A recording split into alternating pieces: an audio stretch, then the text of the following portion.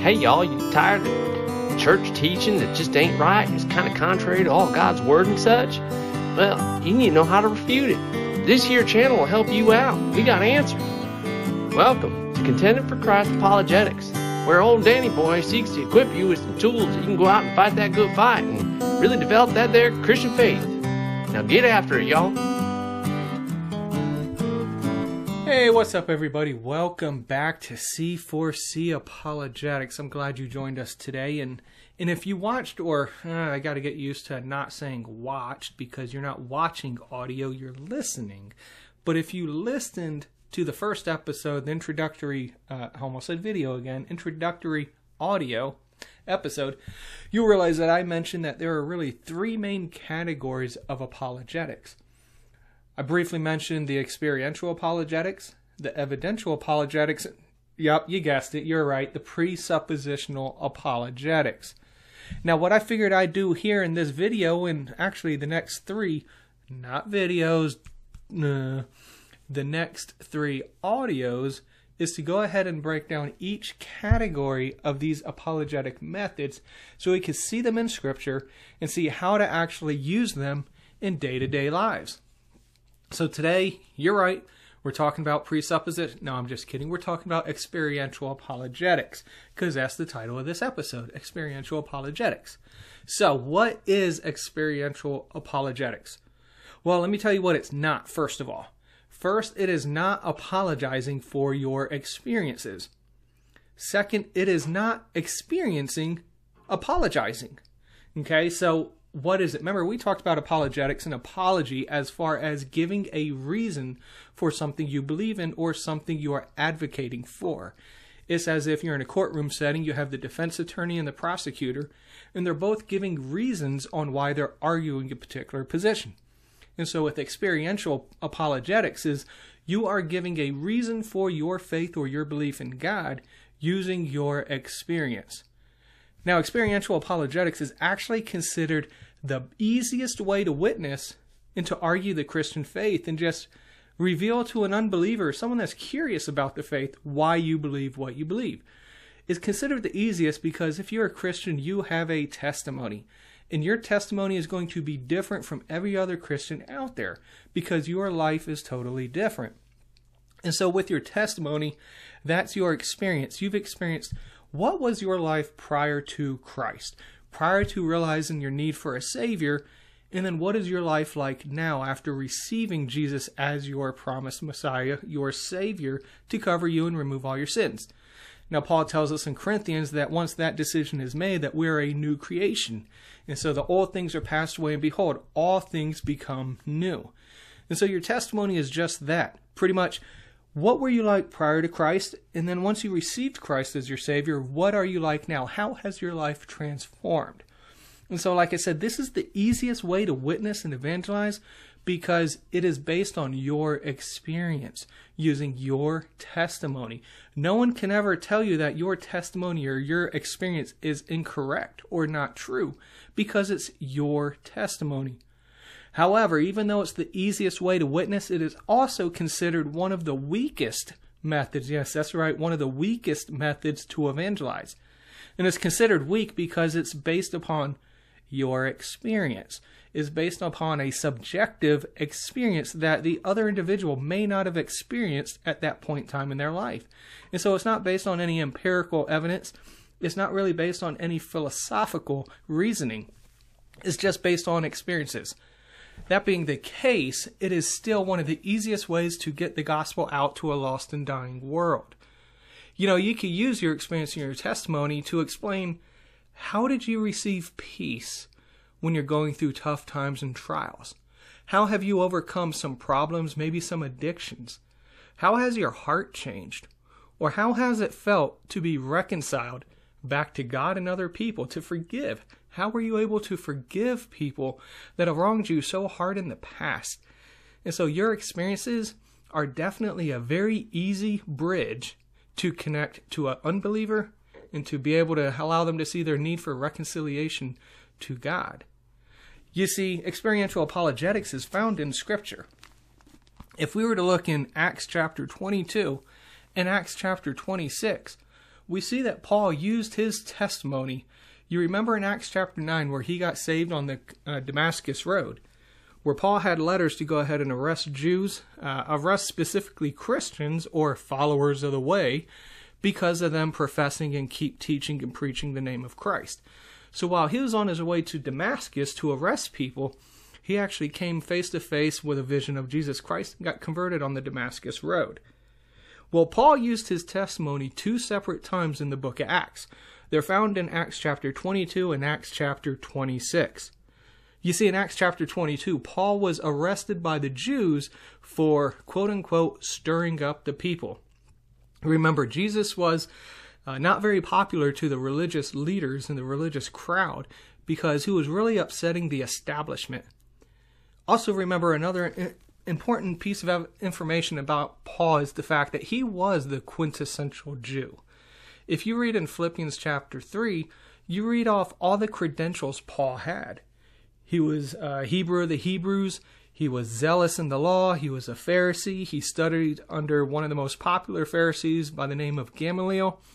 He was circumcised on the 8th day from the tribe of Benjamin. He was pretty much the quintessential, the one Jew that everybody looked up to.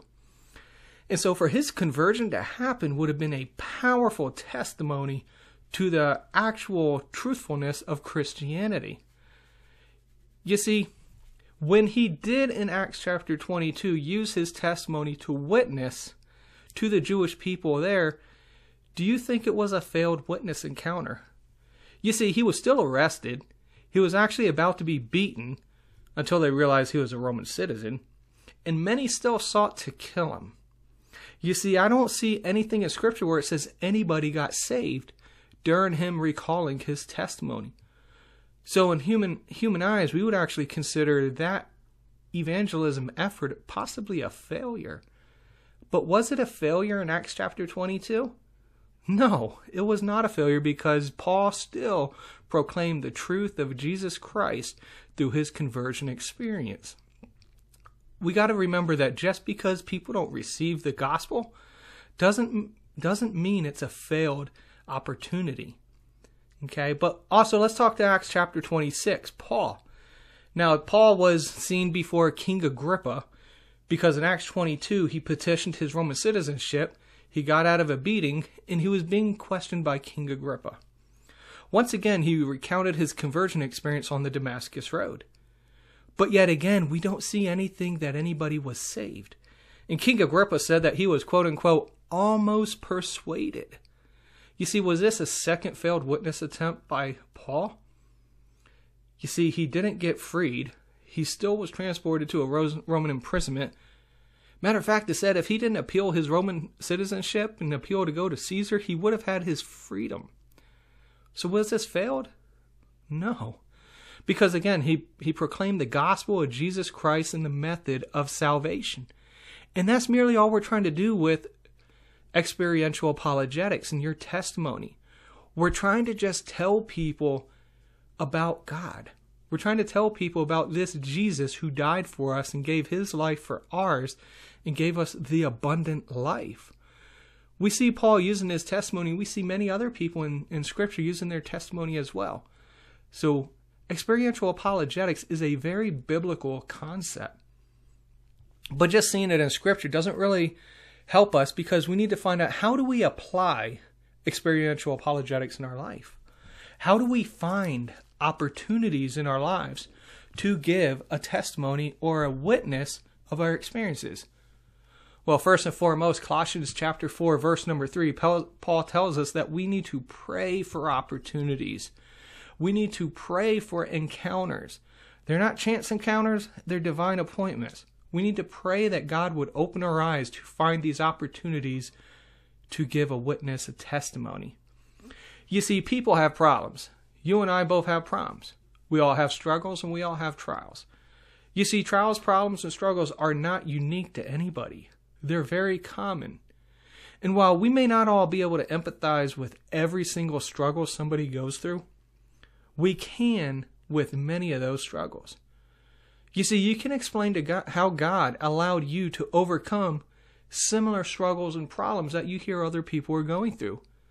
As far as me and my testimony, I was heavily involved in alcoholism. And so anybody that's battling with that, I can definitely use my experience and testimony of conversion, salvation, and how Jesus, through the Holy Spirit's enablement, allowed me to stay dry for over 10 years. Or the fact of me fighting for acceptance by people, and that I have acceptance in Christ and God.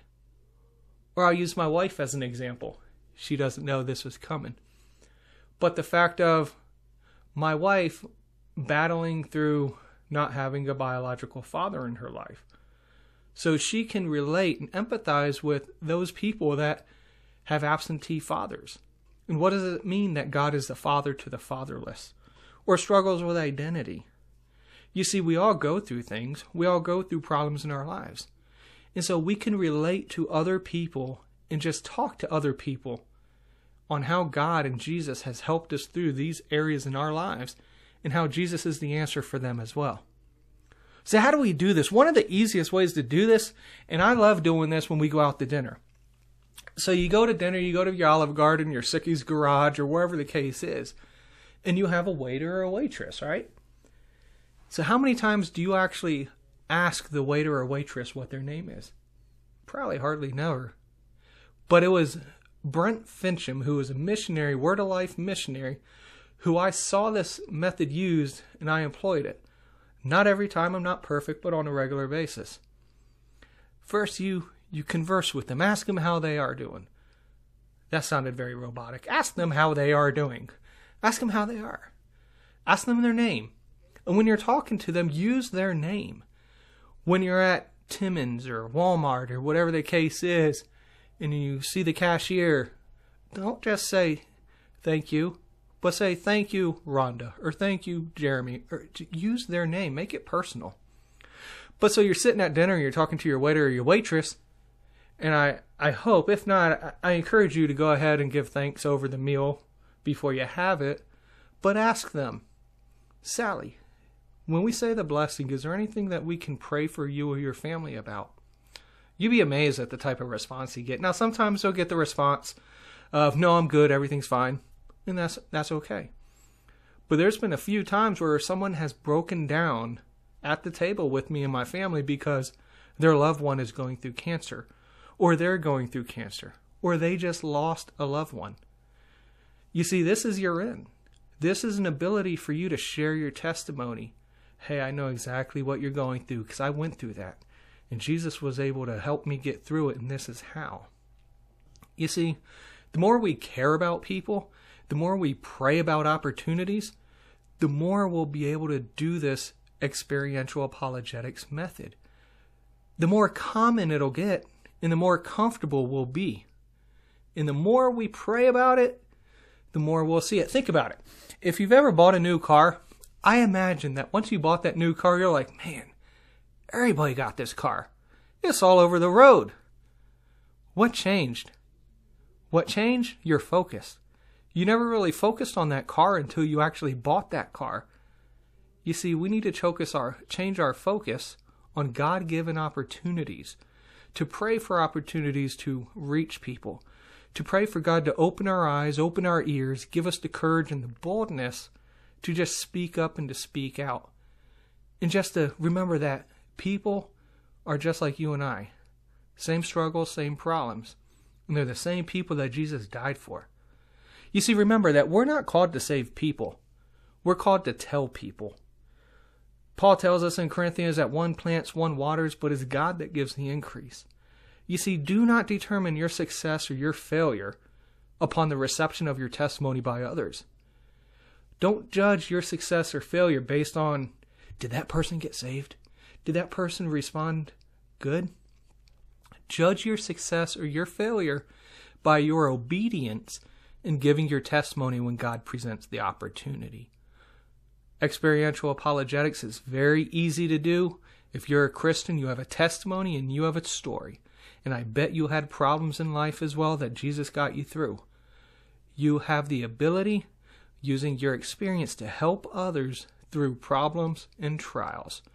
And the purpose of it is to reveal our great God so that they can contemplate their existence without Him and see their need for a Savior. Well, there you have it, just quick and succinct as far as what is experiential apologetics. Again, experiential apologetics is just using your experience to defend and articulate why you believe what you believe. So, I hope you liked it. Don't forget to subscribe to this podcast. Go ahead and leave me a comment. Let me know your thoughts, whatever the case is. Share this podcast so we can get this information out to other people for God's glory and our edification. So I thank you for checking in. Until next time, God bless.